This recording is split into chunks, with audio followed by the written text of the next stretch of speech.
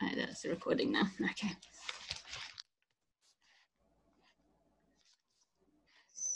So, hello. Hello. Good afternoon. Good afternoon. So I'm really excited to have you on the call, especially I've been really enjoying the course, the Heartwood course.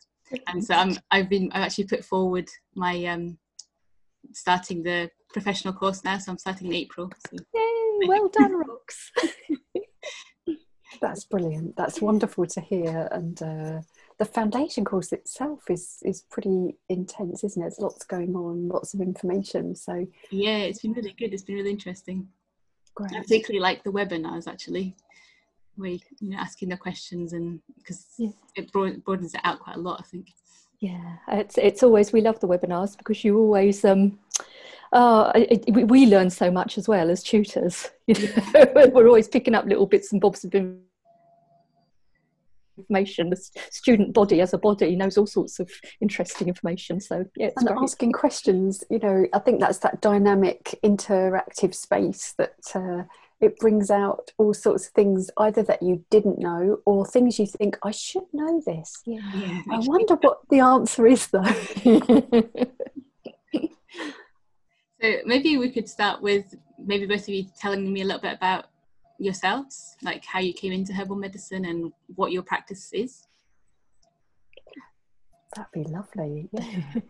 Shall I begin? Yeah, go. So I was at school and I discovered a book in a library about herbal medicine, and it was a German book that described how you could treat really serious illnesses with herbal medicine.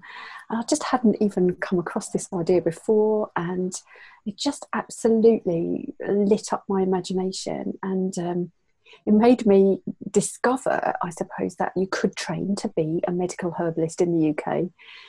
So I knuckled down to get to my exams and be able to enrol on the course. At that time, you needed to have A-levels in biology and chemistry. And I didn't have a A-level in chemistry, so I had to do an evening course in that.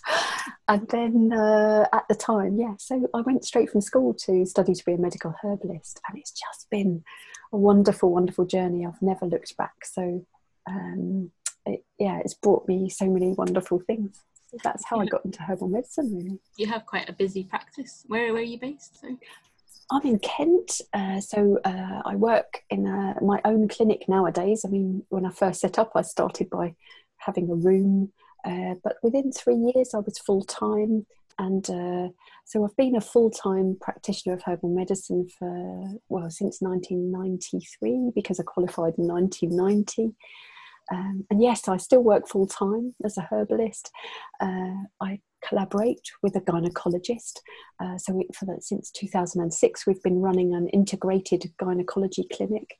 But I also have just a general practice full of every type of person you can imagine. And now I have my own place that I can rent out rooms to other really brilliant practitioners, which it broadens my experience. I've always enjoyed working in a multidisciplinary setting, I love to do workshops and talks, and I do a lot of talks with the gynecologist to doctors and consultants about herbal medicine, just reaching out, reminding people that medical herbalists are really well trained, that we study conventional medicine but also more traditional ways of looking at the human body and health, and that we know about plants. We know about lots and lots of plants, so I love talking about that. Thank you. Mary? Oh yes, I'm kind of a bit more the standard route into herbal medicine than Anita, because Anita is one of those very rare birds that went into herbal medicine straight from school. You don't trip across too many. And certainly when I was at school, nobody knew that was a thing, that wasn't available. So, and I remember doing careers advice, and it was like, oh, you can be a secretary, you can be a nurse, you can work in a shop. Okay. So I went and worked in a shop, which was fine.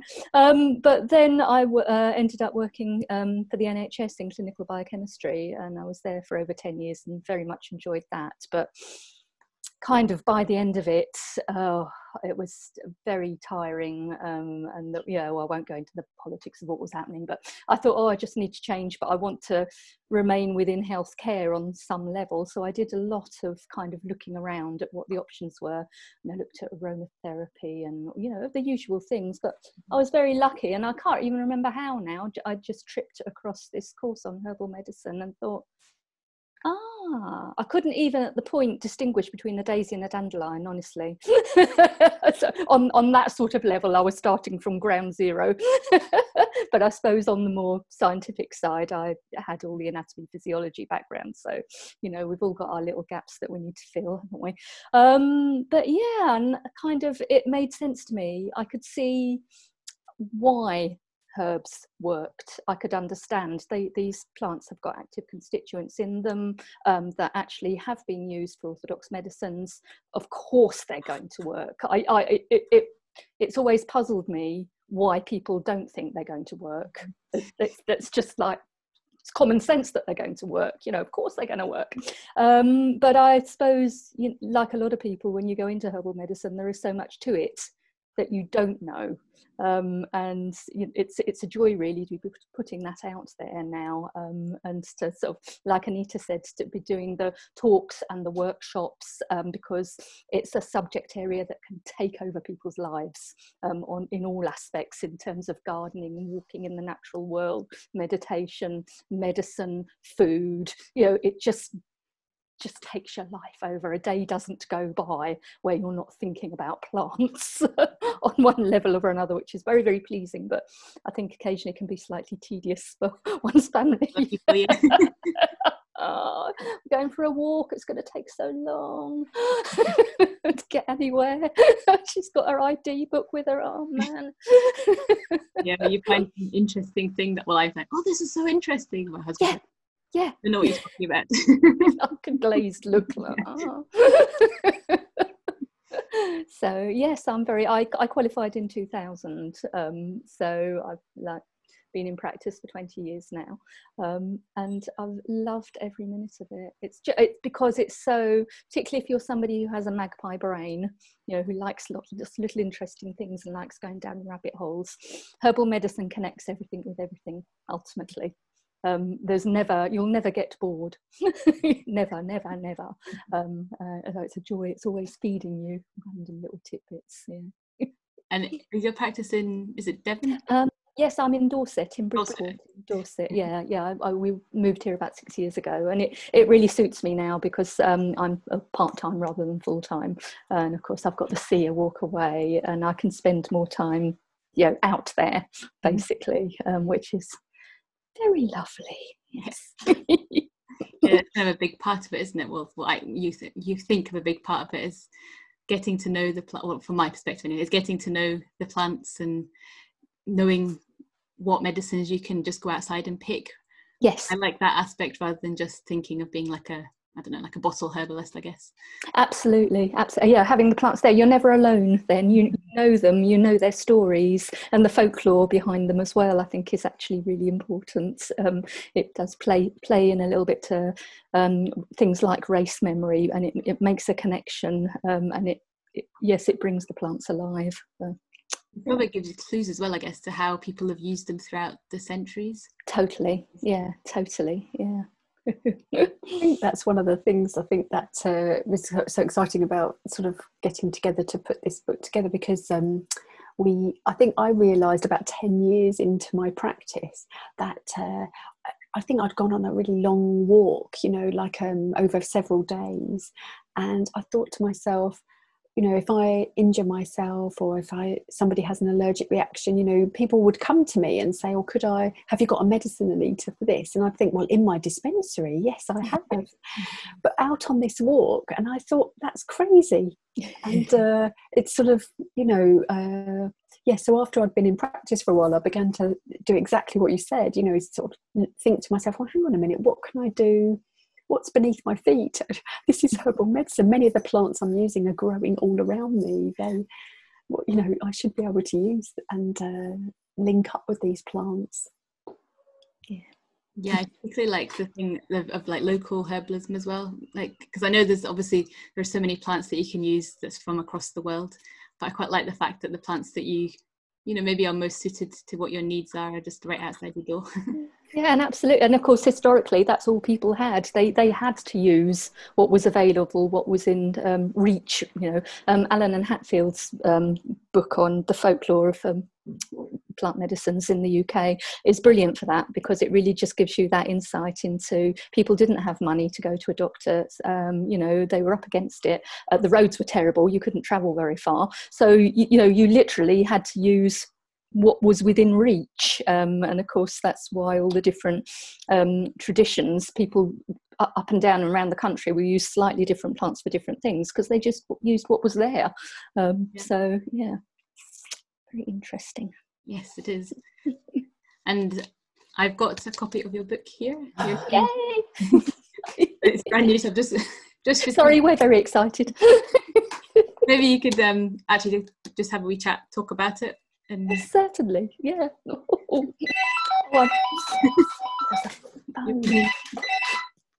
on. Maybe you could tell me about how the book came about. Oh, well, yeah, actually, the book came about because Anita very, very kindly and generously and lovely invited me in the first instance to co-author the Heartwood Foundation course with her, and the book is the offshoot of that. It's designed as a text to go alongside the foundation course, but also we wanted to reach out people, you know, the general public. We wanted a really good, comprehensive textbook, but an actually easy to use textbook that people can just take up and refer to and incorporate into their daily lives. And so, yeah, maybe Anita, you want to say a little bit more specifically about the plants we chose, because Anita had a big hand in what plants we featured. So I'm going to go over to you for that, Anita. Thank you. I think, the plants, for example, we sort of cover 15 plants in real detail, although there are many, many other medicinal plants within the book, of course. But the aim was that these were plants that anybody could use and most people could grow, and most people have growing around them. Obviously, we're in the northern hemisphere and there are some parts of the world where these plants don't grow, but I believe that herbs like dandelion are pretty much ubiquitous around the globe, and many of the plants that we talk about can be grown in almost any part of the inhabited world. So we were really keen to show how, you know, simple plants actually are sometimes just the most wonderful plants. And but I think also there's so much. I think it's wonderful that people are looking for more knowledge about herbal medicine. But being a herbalist is more than just acquiring knowledge. It's actually the acquiring of understanding. And so I think we really wanted the book to go deeper than this herb is for this, and you know, you can use this herb for that. On the contrary, this isn't how herbalists work at all. And so many other commentators, researchers, medics, the media, they love to talk about herbal medicine, but they forget about the medical herbalist. And so we hope, as well as the native healers, the plants, we hope we've introduced the healers, the herbalists as well, very much in context with the plants, because there is a sort of magic, I think. I'm sorry to use that word, but I think it's sort of a beauty and a synergy that occurs between the plant, the herbalist, and the user of that medicine, that is more than just knowledge, it's something extra. And so I suppose we sort of wanted to share that a bit really in the book. Yes, well put, Anita. It's the broader context within which the plants are used, and the kind of that lovely natural web that envelops us all. You know, we want to get that. Yes, it's not about if this, do that, if this, do that. It's about the big picture. It's about treating people as individuals, really understanding the plants on a deep level, and yeah, using accordingly. Yeah, it's a different. I think it's slightly different to what people expect. Yeah, because I was thinking, I think it goes into a lot more detail about, like, even talking about the body systems, which a lot of other herbalist books don't do. Maybe they talk about the medicine, like how you to make a medicine, but you don't talk about like the lymphatic system or the cardiovascular system. Yeah. Thanks for noticing that, Rox, because that is like really, really important. And I think a lot of people are a bit nervous about learning about their body. But as Mary sort of said, coming from that sort of biochemistry background, Mary sort of had this realization that, of course, herbal medicine works. And I think by gifting people a sort of a little bit of access to actually very contemporary understanding of how our body works is not actually too difficult for people to understand. They have a body, so therefore they exist within their body. And if we can share a little bit of information about how the body links together, how everything is interconnected with everything else, then that will help people make that leap from the herbal medicine being this is a cure for this and this will cure that, much more broadly into, hey, how can my body work better? How can I look after myself better and my family? And how can we, therefore, if I have an understanding of my body, then I might feel a little bit more confident about using herbs, because it all makes sense. I think it's quite a good way to empower people in general as well, though, for like, even when you're going to visit the doctor or something, you can not have so much of that white coat syndrome and kind of feel a bit more like, well, I empower you to say what you actually think and what you feel, or Yeah, absolutely. These things are so important, the broader perspective. Yeah, that must really come into play in a family setting as well, I think. So inevitably, if you're a parent, again, knowing your body and trusting herbal medicine, just like you might trust the food on your table. You bring up your children and they inevitably eat what you eat. But again, if you're using the medicine yourself, if you know that lavender will ease an insect bite or a burn, and it'll ease a tummy ache, and it'll ease a headache, and you've taken it yourself. If you've taken it yourself many times, used it many times, you'll trust it, and then you can use it within your family for anyone else, knowing that you have a relationship with lavender. Mm-hmm. It's deeper than knowledge. It's wisdom, knowledge, understanding, wisdom. Go down into that deep pool. That's what the book, you're trying to encourage people to build this relationship with plants then, and this connection through all of these things. And absolutely, just see the interconnectivity. Even if we go back to the anatomy and physiology for a moment, we've tried where possible kind of to show that different body systems don't operate in isolation from each other. They do interconnect and dovetail all the time. So, I was thinking about this yesterday in terms of gut function, and actually a gastroenterologist needs to know about the nervous system, and needs to know about the immune system, and needs to know about the musculoskeletal system, and needs to know about, and I remember going back to my student days, and they were saying, if somebody comes to you with migraine, treat the gut. If somebody comes to you with gout, treat the gut. If somebody comes to you with kidney stones, treat the gut. And it's so true. We start there where we carry the outside world around with us. It's the liminal space between the outside world and the inside world is inside us, and it's kind of where it all comes from. That interconnectedness flows out from there. So these concepts are really important, not just to look at individual body systems, but to pull back and look at the whole as far, do some joined up thinking.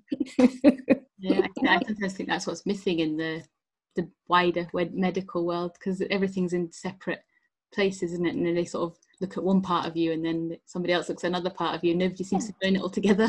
Yes, yeah, it's very, it's a good system, but it's also, there are limits to it, you know, and people haven't always grasped the fact.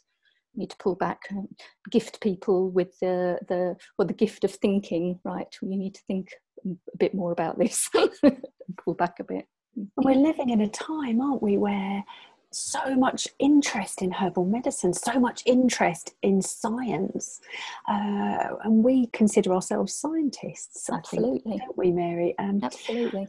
But there's information coming out, whether it be about gut microbiome, which, you know, our herbal ancestors intuited without actually visually seeing, using magnification technology. They intuited this, but also there's loads of research on herbal medicine now talking about mechanism, about how plants work. And I think, again, that can throw people a little bit bizarrely, because it can say, well, this little compound which is found in these plants, you know, can be dangerous or whatever. And suddenly people are made afraid of the food that they're eating, or simple herbs that not only will be safe, but could probably save your life one day, you know. So I sort of feel that on one level we're opening up, everyone else is discovering the power of plants, but unfortunately tied into that is this very mechanistic view about isolated constituents that creates an unnecessary disconnect and a fear of plants. Well, if I take that, will it interact with that? Yeah, it's one of my favourite areas in terms of plants and plant medicine is synergy, and in terms of how all these different phytochemicals interact with each other and interact with the human body, going back to that complexity again and the wholeness. And it's a big area that is just completely missed. You know, that just because something has got, let's say, for example, a certain type of pyrrolizidine alkaloid in it, oh, that's terrible, you shouldn't use the plants, without, again, pulling back and looking at the whole, and also looking at the empirical evidence of what people have been doing for hundreds of years perfectly well and safely. I'd love to know how many people in one given year in Europe actually use comfrey internally or externally. We don't have the figures to say, well, you know, what is the risk benefit ratio? We don't know that, because so many people do just use it regularly in their lives. So we get false impressions, I think, sometimes from the media, particularly when research is on very specific compounds. You know, you get quite a false impression of the reality of the situation. Yeah. I think that's why we do the plant tastings. That's why we've introduced them, because once you've physically tasted that plant, it helps you connect with your senses and reality, not the world of the microbe and the microscope, and not even that. Actually, it's gone way beyond that in terms of mass spectrometry. Yeah. I find absolutely fascinating, actually. I have to say, I love it. There's the little nerdy bit of me thinks, oh, this is brilliant. But there's always the need to pull back again. You know, there's always the need to pull back and put it in context with everything else, rather than just sort of take it as an isolated thing. We use that term throughout the book, macrophysiology, you know, taking that step back, looking at the whole. But I suppose at first you need to study the parts, but then, of course, stepping back and looking at the whole, whether that be the whole person and their physiology, or the individual constituents of the plants, and then the whole plant and how it might interact with us. That's an even bigger thing, again, you know, and how we're interacting with the plants in nature. Yeah, and when you're talking about that, you're also talking about food, don't you? Because you have a chapter on food as well. So it's not just plants as in herbal plants, but just all plants in general. Indeed, yeah, anything you're putting into your body from the plant world. And I again, that's going back to why do we eat? The plants that we are eating with the intention of them providing us with vitamins and minerals actually do so much more. It's not just all about nourishment in the way that we conceive of it. It is about repair. It is about flow, keeping the body flowing, keeping the dynamics going. It is about keeping you well on all sorts of levels.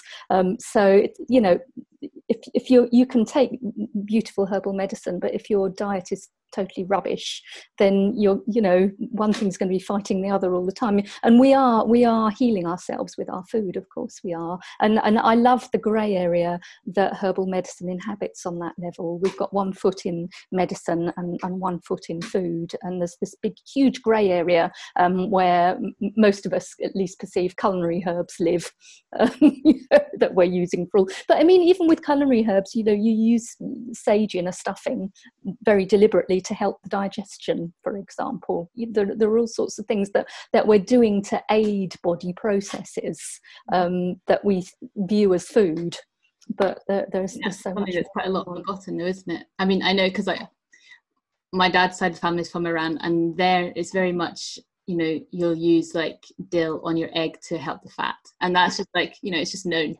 But here everyone knows that. Yeah, exactly. But here it's not really something that people talk about so much, I don't think. No. We've lost, I think, the taste for bitter, certainly, from the culture. You're introducing people to the concept of the bitter taste and what it does for you in terms of the health benefits. It's like, and I'll say to people, it's like when you have a Campari. It's like, that's why people and it's that knowledge has kind of been lost in terms of why are you eating what you're eating, what benefit is that actually giving you above and beyond keeping you alive. Because actually it plays right into herbal medicine. And again, we have that false, I think, perception of medicine is here and food is there. And that never used to be the case going back centuries. And I think we talk a little bit, don't we, Anita, about receipt books, certainly in chapter 5, where the head of the household, and it's usually the woman, would have all her recipes, her food recipes, but she'd also have her recipe for a sore throat and her recipe for dropsy or whatever it is, all in amongst the food, because you'd be using turnips and apples and, all sorts of things for those conditions as well as for your food. So that was going on an awful lot more in people's brains, and it's nice that we are still occupying that space. That we're there, we don't see the division on the same level. I love that every culture has that too, as you say. The dill in Iran is a really good point, and it's the idea for us about reconnecting people to whichever culture it is that they are sort of interested in, or maybe have sort of arisen from, and just reconnecting them actually with the fact that it isn't nonsense. Isn't it interesting how so often cooking may be part of women's work, and so often disregarded, was something that Mary and I, when we were researching the course and the book, that Mary came across a medical research paper published on dill specifically, actually, Rox, and it poo-pooed it just said, well, it's just useless, it's just sugar water. What an extraordinary recipe for colic, wasn't it? My God, yeah. And it was actually paid for by the Royal Institute of Medicine or something. It was a major body that published this paper, and it was so rubbish. It had no scientific fact in it. In fact, it totally did not utilise any scientific evidence that there was actually there about dill. It totally ignored the fact that there's research that has come out of Iran, actually specifically on this herb, and it's been used in hospital settings with really good effect, up against conventional medical drugs like tranexamic acid and so on, and it's performed as well or better with less side effects. So, you know, you just think, what is going on here, that if you like, the medical profession have got such power that they can publish an absolutely unpeer reviewed, you know, piece of data totally rubbishing a herbal medicine. It was disgraceful. Actually, yes, I'm sorry, I've got all cross about it again. But it sort of speaks to, you know, what we've been trying to do here, I suppose, as well, is sort of not let people be put down, you know, by their heritage as well, and what they bring from their family life and their ancestors, all the way through, all the mothers that have given their children dill or drunk it themselves for it to go through their breast milk. Oh my goodness me. Let's give them a voice. Yeah, hurrah. So maybe that'd be a good time actually to transition through into childhood illnesses. Maybe we could talk a little bit about, I suppose in a fairly general term, about herbs that you could use for different childhood illnesses, you know, like colds and flus, maybe fevers, what else, sore throats, coughs. Yeah, well, the first thing that struck me was about your little alchemists club, actually, Rox, and that somebody had mentioned that their little child had in their feedback about your courses, you know, that they were actually picking sorrel and eating that even though they would eat no other vegetables. I sort of love that idea, you know, that first of all start with food, so that you know, if you've got a tummy upset, and we mentioned this recipe in the book, I think, don't we, Mary, about sort of pulping down some apples, cinnamon, with some cinnamon and ground almonds, and maybe some honey, and just you know, that you can ease diarrhea and an upset tummy with something really simple like that. Or that you can use chamomile for not just, you know, I suppose people sort of famously think of it as a sleep herb, but it is powerfully anti-inflammatory and can be mixed with other herbs or foods to make actually an incredibly effective antispasmodic for the gut, anti-inflammatory for the gut, wound healing herb to apply to the outside of the body, to apply to a conjunctivitis, an earache. We cover throughout the book lots of different ideas actually about this, but that's something every herbalist would have done, I think. For sure. I personally love it when people bring their children to me, because I find that's like a massive vote of confidence. It's one thing for somebody to choose to go and see a herbalist, but it's another thing again for them to bring their child, particularly a young child. You know, that's like giving you, okay, I trust you with my child. It's a really big thing, I think. And I also love the fact, okay, that child's going to grow up now knowing that there are options in the world. You know, knowing that herbs work, and to always think outside the box. There may be other ways of doing things. So I'm really quite victorious when a child kind of materialises in the room, like, yay, hurrah. And I also find, and I think you find this as well, Anita, that children most of them respond so well. You know, their little bodies are, I suppose, are still settling down into a way of being, and therefore things can be corrected or pushed back really quite easily in most cases. It just takes a little bit of and you can get them on board, particularly if you're in the nature of your practice, which mine isn't at the moment, but my previous one was, I would be making the medicines up while the patient was there. So with children, you know, you can get them to have a stir, you can get them to have a sniff, you can talk to them, and you can say, all right, and this is going to grow in your garden, get mummy to show you where this grows, and they totally get on board with it, and they're like making their Harry Potter medicines. It's just flipping brilliant.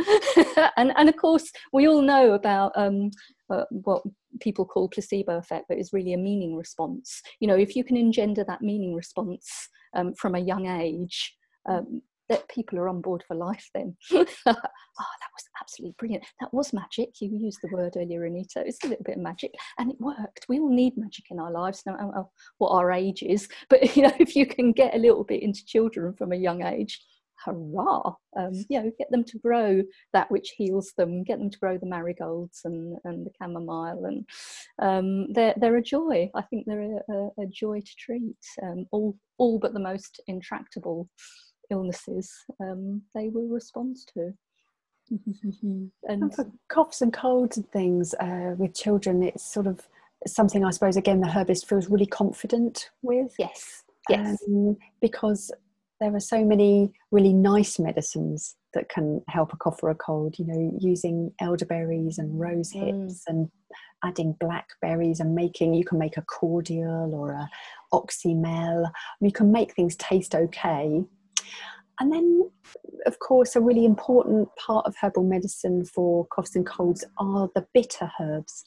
So many bitter herbs are really, really good for coughs and colds. Yeah. Sorry, big aeroplane going on. Little things like sore throats as well with cough and cold. You can do things externally as well as internally. So maybe a nice little fomentation, using thyme or sage or something, and wrap it around their throats, little things like that. So they don't even have to take the medicine, or just like, I'm going to use that. That works quite well as well. We mentioned elderberry, but elderflower as well. Elderflower cordial, of course, is quite yummy anyway. So using things like elderflower, warming elderflower drinks, you can get a lot of beautiful stuff inside small children. And of course, going back to the fact that they are so responsive, most of the herbs you are using for children, like the chamomile, like marshmallow, they're all very gentle and very, very safe, which is kind of one of the reasons we've focused on a lot of the plants we've focused on anyway. They're very safe. They're supremely safe to use, even for children. So there's plenty of room for manoeuvre. Would you say that all the herbs that you've talked about in the book, you could use for children? I can't think of any reason why not. There might be one or two that you probably choose not to, just because they're not really suitable, but there's no reason. I think most of them are safe, and things like, we haven't mentioned lime flower, haven't we? And that's gorgeous for children, and it's one of the traditional remedies in France, is to make a bath out of tilia, and for fractious or restless children, and just put them in the bath with the lime flower leaves, and how lovely. It just sounds like a spa treatment, doesn't it? I'm very partial to lime flower. But yeah, I don't think there's anything that would be contraindicated for children, is there, Anita? I definitely don't think there is, but that's why we sort of chose the herbs. I suppose there becomes a point where it is really useful to have a strong therapeutic relationship with a herbalist, because I suppose there's that, you've got a child, they're poorly, you're monitoring a fever. These are things that can tip over into more serious problems later. So children are much more likely to present with fever, and if they get a high enough fever, then there's a possibility that they might have a seizure. They're prone to that sort of extreme reaction to a too high fever.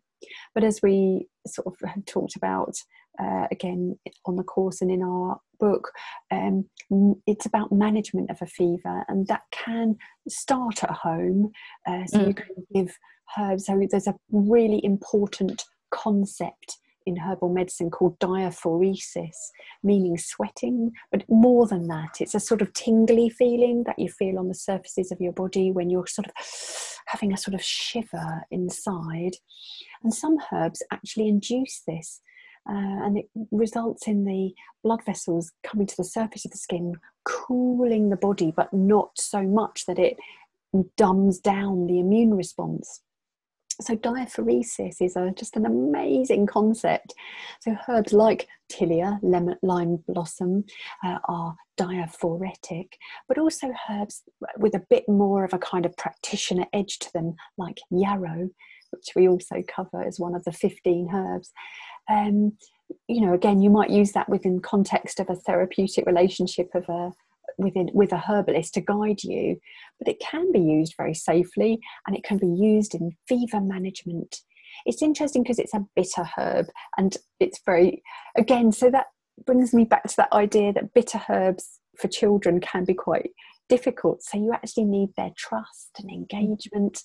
And that's where engaging young people early on, like you're doing, Rox, it sort of enables them to feel safe and confident, as we are trying to do with our encouraging people to do herb tastings, because then you trust the bitterness and it's okay. You find a way with it. And who would have guessed it? But if you look back in manuals of treating serious infection, I've got a lovely manual here called the Model Botanic Guide to Health, published in 1916, and it's I think it's its 21st edition. That's how practical and usable it was. And it's written by a doctor called William Fox, and he said it's sort of pretty straightforward to treat pneumonia, but he uses a lot of bitter herbs. Now, again, this is something that people would have intuited from ancient times, that bitter herbs seem to be the thing to help with a serious infection or fever. Herbs like thyme, hyssop, vervain, and actually I was thinking of what is it, Marubium, white horehound. Yeah, there's a bitter herb. A really bitter herb.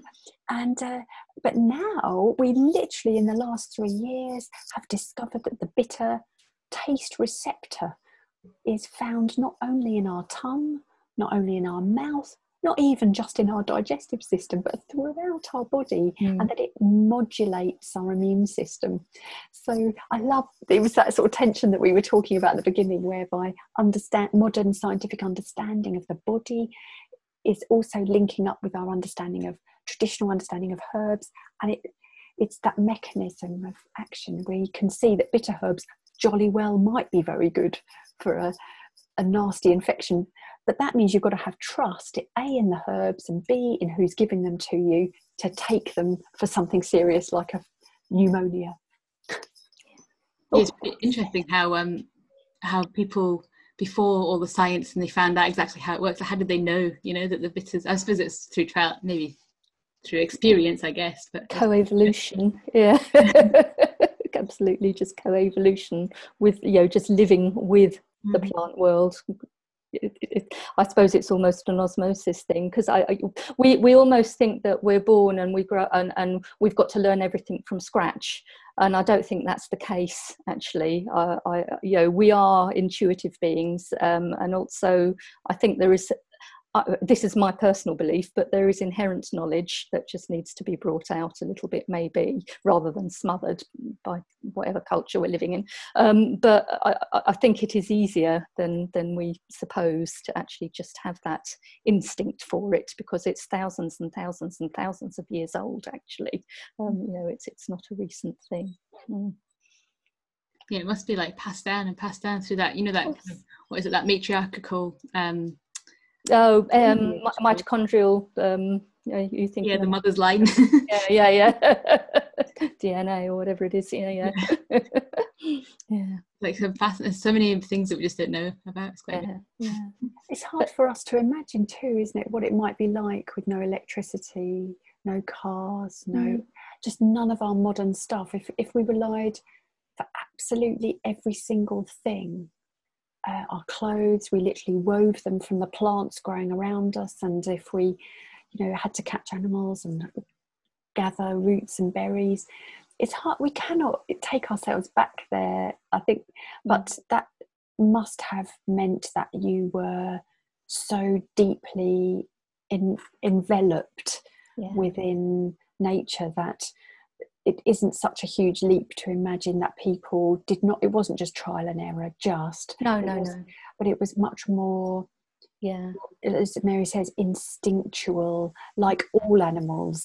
We know that so many wild animals use herbs, and they actually have been, chimpanzees have been observed making a capsule of bitter herbs inside a tastier leaf to worm their whole chimpanzee family.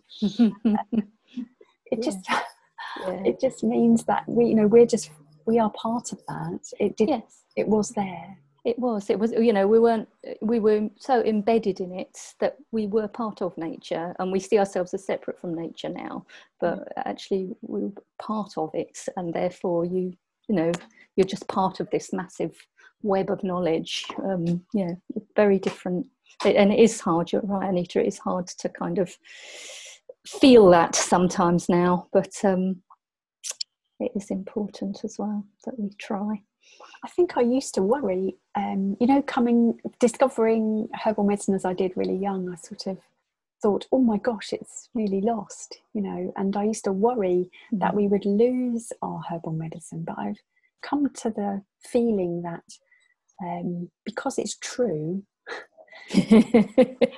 because it really is true, then it's always going to be there to be rediscovered. And I was very grateful to do a master's degree at the Scottish School of Herbal Medicine, where we sort of really learned a kind of plant tasting method that has informed the sort of very gentle tasting method we've included in our course and our book, because I think that tasting is something that I remember reading that traditional people did. That I think about Black Elk Speaks, a beautiful book by a Native American, and he talks about how the plant speaks to you. Or Lyle Watson, writing in the 1970s, talked about a group of people that told him that they place the plant leaf in their mouth and then the plant tells them about itself. So, yeah. Madagascar. Madagascar. Yeah, it was Madagascar. Yeah. Is that what the book was called? No, I think that it was one of the books that followed Supernature, his first book.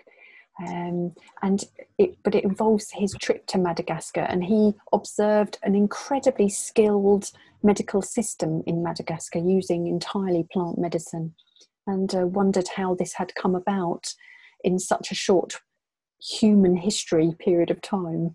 But all the people he asked about it said that they had basically communicated with the plant. They had opened up lines of communication in a very deliberate and contemplative way. Was that the quote, Anita, where he said we go out with our eyes half closed and our minds completely open? I think I remember that, and I thought, oh, that's quite lovely. Yeah. Yes, I kind of think as well, it's like that whole connection with nature. It reminds me of a seed. You know, it can be dormant in the earth for centuries and centuries and centuries, and then given the right environment, it'll bloom again. So what you were saying earlier, Anita, about losing herbal medicine, I very much see it like that. I don't know whether it is ours to lose or to gain or to what have you. It just is what it is, and it will always be there for us. Yeah, I definitely agree. I like the concept of being able to communicate with the plants. I think it just makes sense, because like you said, we are part of nature, so it makes sense that we should be able to communicate with them the same ways you can communicate with anybody else. We just absolutely. It's just a different you know, form of communication, but it's a form of communication nonetheless. And going back to sort of families, I guess that means, you know, do we introduce children into plants into their lives young enough? I just wanted to make a quick mention of this lovely herbalist I met some years ago on the island of Crete. She lived up in a little village in the mountains, and she collected the herbal recipes from all the midwives on Crete about 40 years ago. She just went round and spoke to them all. And so a tradition in Crete was to bathe a newborn baby in a recipe of 40 herbs. So the first interaction that baby had with the world was a herbal interaction. And if that would just be such a beautiful thing to remind people of today. And I still give bathing herbs in my clinic to women expecting to deliver a baby, and suggest that they both bathe in the herbs. It's not 40, but it's a start. But I love the idea of beginning your engagement with herbs right there. Yeah, there are a few different places around the world that do that. I do remember reading it about Native American Indians, certain different tribes. That's one of the first things they do. It's and it was a beech or a birch. I think it was a birch, type of birch, but that's the first thing the baby gets is bathed in the birch. They might have even had a little bit of birch sap. I think they were actually given a little bit internally to take. Yeah. So off you go. Wow. Yeah, because I was listening to somebody Native American talking about how they think of plants as being part of their family. Yes. Each group have their own, sacred plant that's part of their family that they will. Yeah. So it kind of, I don't want to say, it kind of it gives it more reverence for the plants, that they're alive, they're conscious. I think not these sentient beings that are just lying around. Yeah, absolutely. And that's that's that thing about knowing a plant so deeply that you do see it in that way. I think you could look back at sort of even our tradition here. You could look at the descriptions used in old herbals, even Culpeper, even as late as Culpeper in 1600. They talk about the virtues of a plant, meaning personalities. That it's like a person. They've got multiple aspects to their personality, and that means that you can get to know all different aspects of that plant's personality over time, and therefore they become like a person in your life. And that really does happen. And going out on when you're going to do a plant study, and I remember this going back to the MSc, Anita, when we'd go out, and you have to go out and choose a plant that you're going to do a plant study on. And I was thinking, oh no, how am I going to choose? But actually the plant chooses you. You just go out and the plant will present itself to you. You don't make the decision. But, okay. And that actually does happen. The plant does choose you. And back to with using the medicines for children, how would you go about dosage wise? Because there's a few different systems, isn't there, of how to dose for children? There are. Again, depending on the age of the child, but obviously if you've got a breastfeeding mum, that's your way in the first instance, But I will tend to just start with drop doses. I mean, I use drop doses on quite a lot of adults, let alone children, depending on what I'm doing, because I think drop doses can be really, really effective in certain situations, particularly if you're treating the immune system, the endocrine system, the nervous system, those homeostatic mechanisms. They can be really susceptible to little tweaks and alterations. So little drop doses for young children, and then build up from there. I can't give you a specific this age this, that age that, because as well as that, sometimes I vary a little bit depending on the child in front of me, just like an adult. Is this a robust terrier-round child, or is it a fragile, delicate little thing? I quite like as well giving teas where I can with children, or syrups and cordials and things rather than tinctures anyway, wherever appropriate. I find that works better.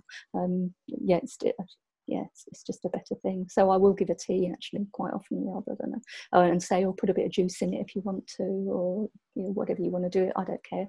As long as you get it in you, I don't care. Make lollies with it. It's fine. And yeah, kids respond well to teas, particularly when they can take part in the blending. Yeah. You Anita, you got any specific? I wish there was something easy to say about dosage. Yeah, there isn't really. Mary's whole dissertation at MSc level was on dosage. And if only there was something simple. And there are sort of people have desperately tried to create, tables on dosage. But even as Mary said, with adults, it's the same problem. It's not always clear to say what. I think, though, with the sort of 15 herbs that we cover in the book and in the course, there is something you could say about those herbs, because they are so friendly. They are such good human allies, that you can operate within a sort of, it'd be very difficult to do yourself any harm with them. Absolutely. You'd get sick of it way before you'd do yourself any harm. And sometimes I think it's true to say that people just aren't taking enough of a herb. And so it is important to have a therapeutic dose, whatever that might be. And it also depends on the scenario, which is a reason why it's important to have a slightly more less than basic knowledge of the body, so that you can ascertain, is this a scenario that needs robust treatment, or actually not?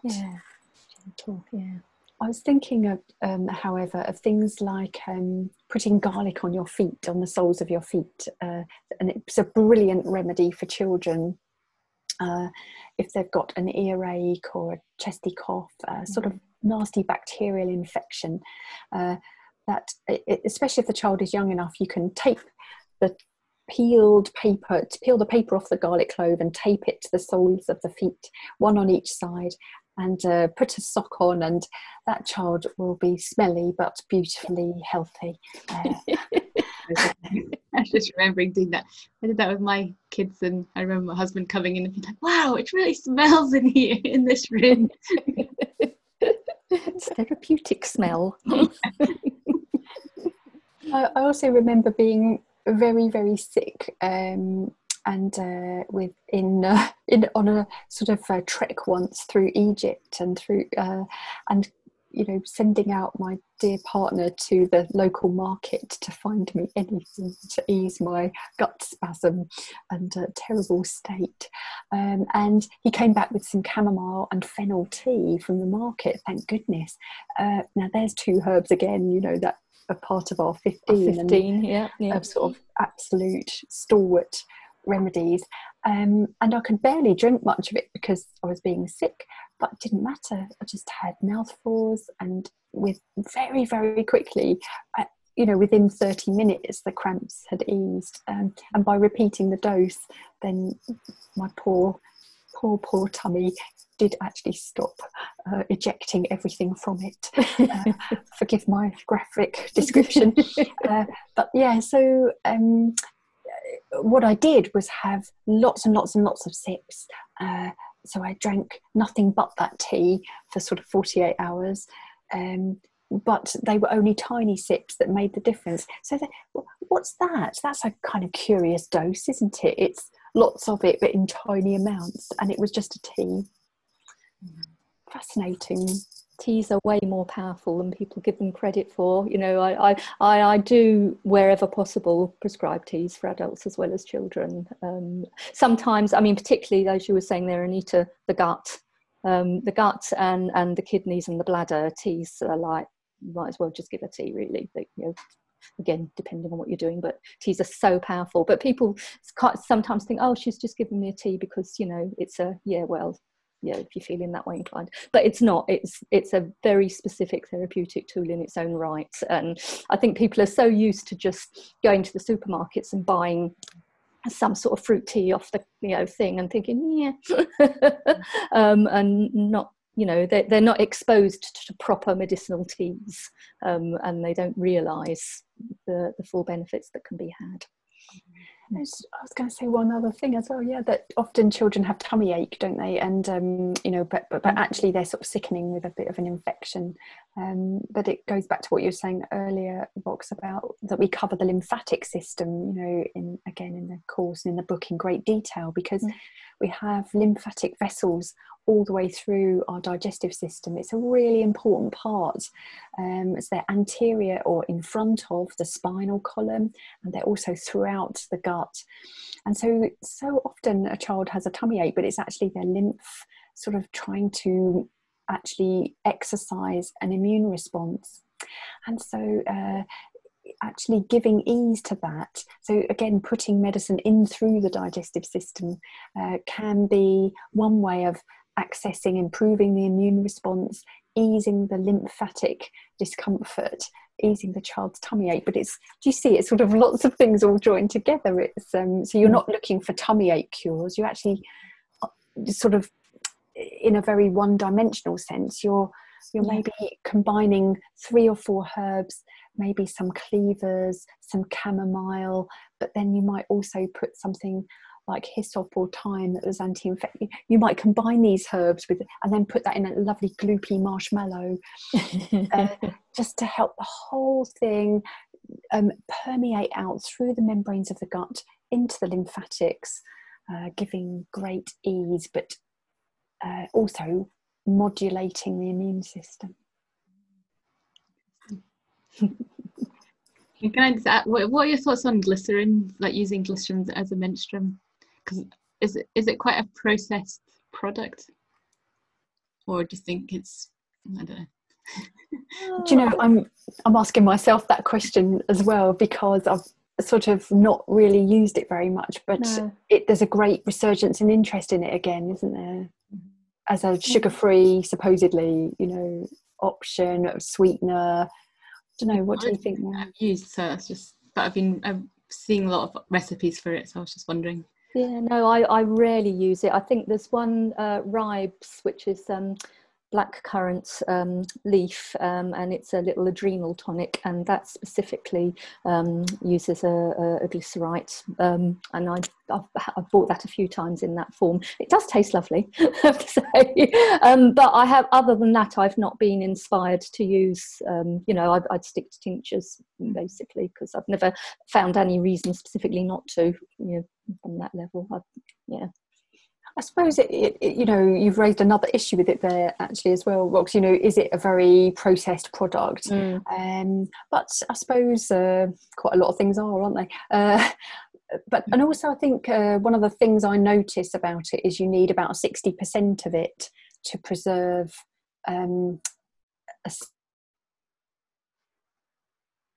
a juice. So if you made a tea, or you extracted a juice from a herb, you'd need a good 60% of pure glycerol to make that preserve adequately. And so that means your end product is actually quite weak in the herb, I would say. That hasn't stopped me though. I'm really interested in the idea of using glycerol, and I have been experimenting with it for this winter actually, but I think what I might find myself doing is mixing a glycerol with an extract with, say, a vinegar extract, and then also mixing that perhaps with a tincture. So you end up lowering the alcohol, although it is a tiny amount of alcohol really, once you end up with your dose of tincture. But then you'd have these sort of multiple ways of both preserving but also administering your medicine. And I like that idea. I was actually reading about that in a lot of American herbalists were talking about making their cordials like that with like a herb sugar or herb honey extract, and then with a herbal tea, and then the herbal tincture as well.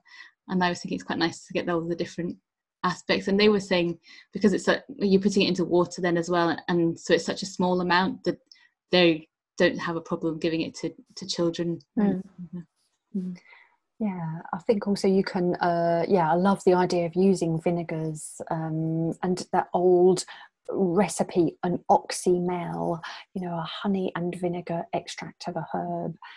But you could use, I love the idea of mixing things. And if we look back in our old pharmacopoeias, even here in the UK, you go back to sort of the 1950s and you've got glycerol extracts, or glycertractors as they were called, and you've got lots of vinegar recipes, or acitractors as they were called. And then so you've got these sort of wonderful products that can be, I love the idea of then combining them. So with perhaps, as you say, a honey syrup or something, or you could use any one of those sweetening things. I'm a big fan of molasses, and I think that molasses is both, beneficial, but it does have that bitter sweetness that makes it more palatable. Well, that's great. I don't actually have any more questions. That was great. Thank you very much. Oh, Do you have anything that you want to add, or any like kind of plugs that you want to make for any of your stuff? Just going back to the book again, we are doing an online book launch, aren't we, Anita, in September, or Eon, the publishers, are organising it for us, which we're very much looking forward to. It'll be nice, because I suppose the fact it's online, lots of people will be able to join in. So obviously we'll be giving people information about that sooner rather than later, and we'll certainly will be passing that on. I just want to say been so lovely actually to do this. It's been, and thank you for inviting us. It's been a real pleasure to sit here and chat on. Well, it always is about herbal medicine. It's always a pleasure to chat on, but thank you very much for inviting us. And yes, I hope you enjoy the book, Rox. Yes, thank you. Yeah, just thanks so very much for having us part of I love your enthusiasm for herbs, and just the way that you're promoting herbal medicine and the idea of just plants within your community. It's just really inspiring, actually. And I suppose I just wanted to say, a big thanks to Heartwood Online Learning. They offer a foundation course, as you know yourself, but they're also beginning to develop a plants and health course, which is really exciting. And then, of course, they do a professional course if you're a real glutton for punishment. The option to train to be a medical herbalist, and we need more medical herbalists. We do. Because actually it's not just about filling efficacy gaps in conventional medicine, but actually doctors, once they realise how well herbalists are trained, it would so help the way that we offer medicinal services here in the UK. Actually, if herbal medicine was part of menopause care, mother and baby care, IBS protocols, treatment of migraine. Oh my goodness, we have so much to offer. A lot to offer. But the other side of that as well, and it's really, really important, and I'm going to say thank you again, Rox, is just getting the message out there to people about herbal medicine. It can help you on all levels, be it consult a professional herbalist or just find out more about what you can do to help yourself. And things like this are really so important about, in terms of reaching people. So well done. You.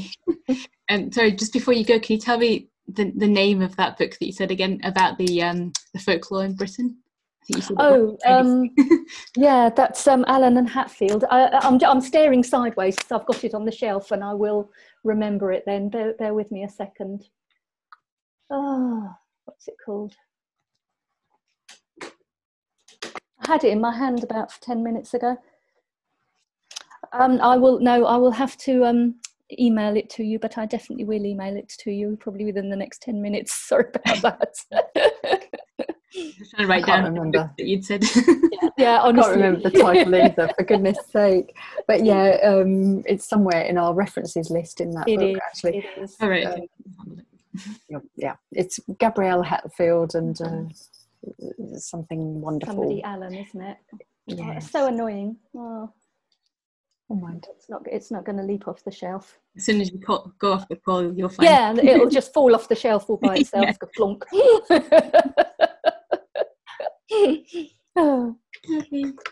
Okay. Very much. I've just seen my cat's really restless. I think I've locked her in. I need to let her out. Oh, don't neglect your poor cat. All right. Thank you, Rox. Thank you very much. Bye. Bye-bye. Thank you. Take care. Bye-bye.